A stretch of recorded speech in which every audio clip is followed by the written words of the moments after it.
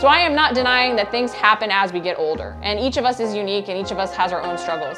But I can tell you guys that what age we feel old at is a lot based on our previous dieting and exercise practices. Welcome to season 4 of the Fitness Hacks podcast. My goal this season is to help you shatter those self-limiting beliefs by learning to train smarter through proper workout design, nutrition, and mindset habits. Hey guys, it's Corey from Redefining Strength. Welcome to the Fitness Hacks podcast. Today I want to talk about struggling with age. So I'll admit there's nothing I really hate more than when someone asks my age on a photo. And it's not because I care about sharing my age, but it's because I know what's behind that. There's always somebody who's going to ask, what's my age? To always say that until I'm a certain age, I'm not going to understand what they're going through. Basically limiting their self based on their age. And first off, I just want to tell you, as much as I love all the results I've gotten for myself, that's not what makes me a fabulous coach. Not to brag or anything, but it's not what makes me a good coach. There are lots of people out there that can get great results for themselves and can't do it for anybody else. And honestly, what's made me a great coach is the fact that I can translate it into results based on what other people need. So it's not what I can do for myself, it's the fact that I actually can help other people and I see the principles behind it, the fundamentals, and understand how to implement them with other people. So as wonderful as it is, I can look a certain way or do a certain thing, really that doesn't matter in terms of you reaching out to me as a coach. So that part bugs me because I'm like, it's not what I can do, it's what I can do for you. But also because too often we let that number dictate what we think we can do.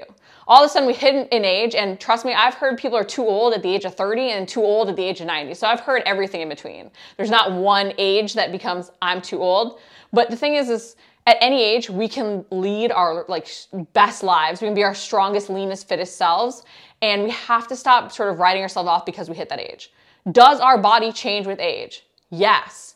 But the other thing we need to think about is how much of this is really that number or just an accumulation of improper dieting practices, improper workout practices from when we're younger. And that's why I think there is such a range in when people feel old, because it's how many improper practices they've done and just how quickly it's caught up with them. So what that means is that at any point we can make a change that can help us not feel old at a younger age. And not only that, but we can learn the fundamentals so that we can adjust as our needs and goals change over time. Because yes, as our body gets older, we're less able to utilize protein as efficiently.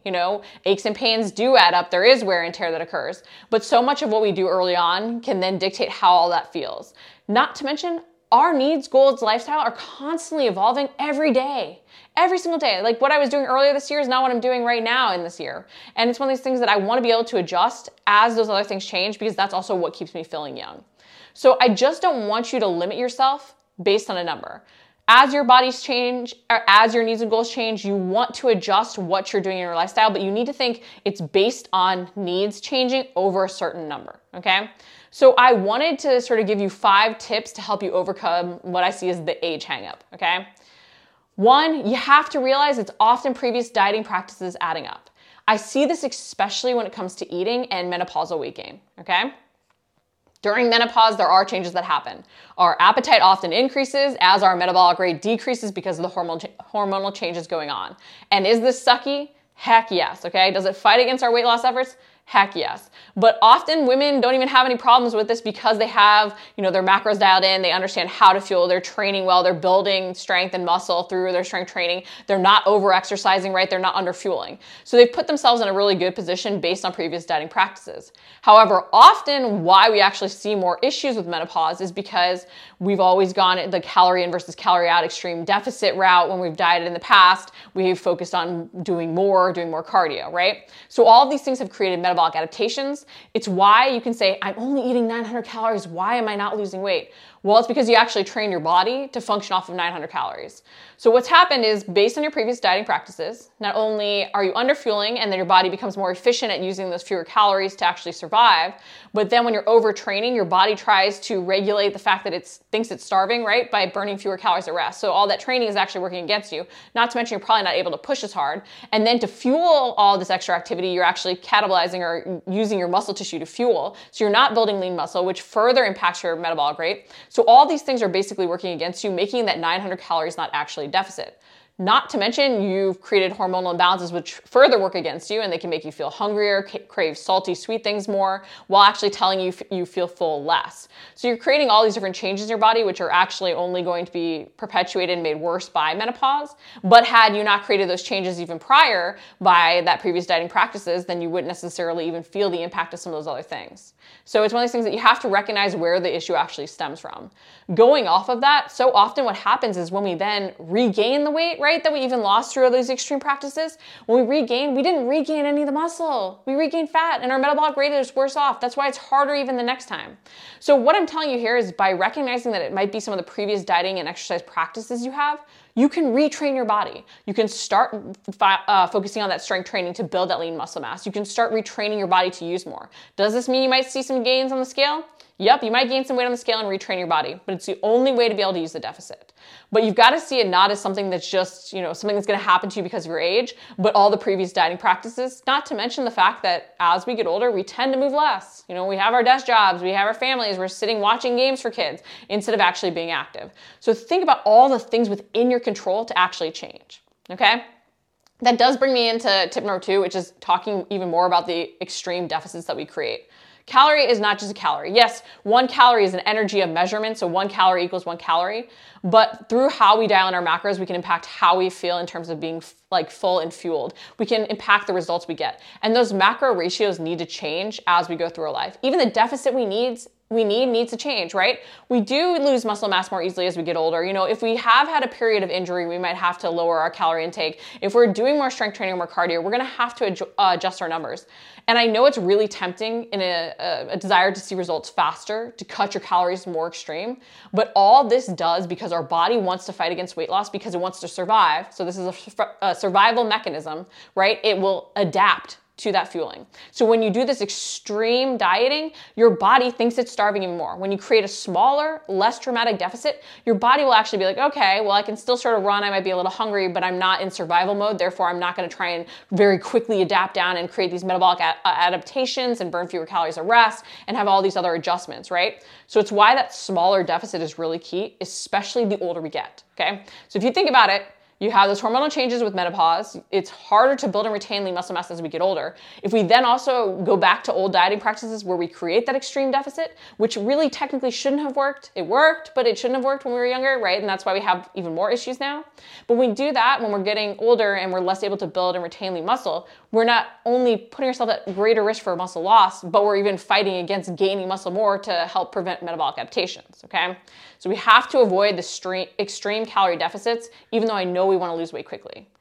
And then number 3 is we can't fear a macro, okay? I know, keto is all the rage, cutting out carbs, but guys, when we fear a macro, we really hold ourselves back from actually finding what we need. Because the simple fact is not one macronutrient is evil. And if we're training hard, we might need more carbs because we need that readily available fuel, okay? Carbs are even involved in hormonal processes and they actually help contribute to hormonal balance. And so it's one of these things that if we're in too much of a carb deficit as we're actually in a calorie deficit, that can create hormonal imbalances and actually, again, create metabolic adaptations that hold us back. So as much as you want to deplete your glycogen stores because then we also lose water weight and we see that dramatic loss on the scale very quickly, that isn't true fat loss, and we have to remember that, okay? And we have to remember that that might backfire long term. We also have to remember on the flip side, if we have been low carb, sometimes bumping our carbs can actually create the whoosh effect, where we let go of some of the water weight that our fat cells are actually storing because our body has the energy it needs and it doesn't think it's starving any longer. So there's a lot of different ways you can play with the macros to actually get the results you want. And by just demonizing one, instead of seeing the opportunity and adjusting them as your needs, your goals, your activity level changes, you really hold yourself back. Tip number 4 is you have to realize that more is not better. Your workouts aren't just about burning calories. Too often I see people go in and just look at their watch and see how many calories they can burn, cutting out rest, trying to make their lift sessions more metabolic. And all they're ending up doing is turning their strength workouts into cardio. And while I don't think, metabolic strength workouts are bad, I love using them with clients to get more bang for their buck. You have to remember that your workouts are about moving better. Yes, you are burning more calories, which can help you put yourself in that deficit. But if you always steer towards cardio instead of strength, you're risking losing muscle mass instead of increasing your muscle mass. And by increasing your muscle mass, you can actually prevent metabolic adaptations. You can help yourself look leaner. You actually help yourself burn more calories at rest, which pays off far more than burning an extra 100 calories because you created a higher intensity workout. Not to mention, guys, those trackers are horribly inaccurate. And if we go based on that, we're gonna be overeating potentially at times or even underfueling at other times. So you can't worry about burning calories from your workouts. And on top of that, what you do consistently will pay off. Too often we seek out, this perfect workout routine. We try and do 6 days a week, an hour, but sometimes our lifestyle dictates 20 minutes, 3 days a week. And if that's what we can do consistently, that's what's gonna pay off to help us move our best, stay in a routine, actually develop sustainable habits, okay? And a lot of times that's what really matters as we get older, because our recovery time can slow, especially if we're underfueling or not fueling correctly. If we're trying to do more, that's also where we see our recovery times are hurt, because we're constantly just breaking our body down instead of allowing it to rebuild. Our workouts shouldn't leave us feeling destroyed all the time, okay? And that sort of brings me into tip number 5, which is focus on building muscle and use that strength training. Lean muscle will help you move better. It will even help you avoid fractures as you get older. It will help keep your metabolic rate higher. One of the best indicators of longevity is grip strength, and we don't talk about that enough. But that relates back to how much muscle mass you have. So get your protein in, strength train, so you can have a strong grip and live long, right? But we have to remember that by strength training, we are preventing metabolic adaptations. We're helping ourselves look leaner. We're helping ourselves move better. We're helping ourselves prevent fractures. We are doing so many good things for our body so that we can be functionally strong and fabulous until our last day on this planet, okay? So I am not denying that things happen as we get older, and each of us is unique and each of us has our own struggles. But I can tell you guys that what age we feel old at is a lot based on our previous dieting and exercise practices. And the sooner we get it through our heads that we can make changes now, that there is so much within our control, the better off we're gonna be, the older that old age has to get, and the better we can move until our final day on this planet while feeling and looking exactly the way we want. So stop worrying about what age somebody else is. Stop worrying about what age you are. Start focusing on how can I change my diet and workouts to better match my needs and goals right now. That's all that matters. Thanks for tuning in to the Fitness Hacks podcast. If you enjoyed this episode, I would really super appreciate if you'd leave me a review on iTunes. If you haven't introduced yourself as well, message me on Instagram or Facebook. I'd love to hear what you're working towards and see how I can help. For my free 3-step RS formula, visit rsformula.com.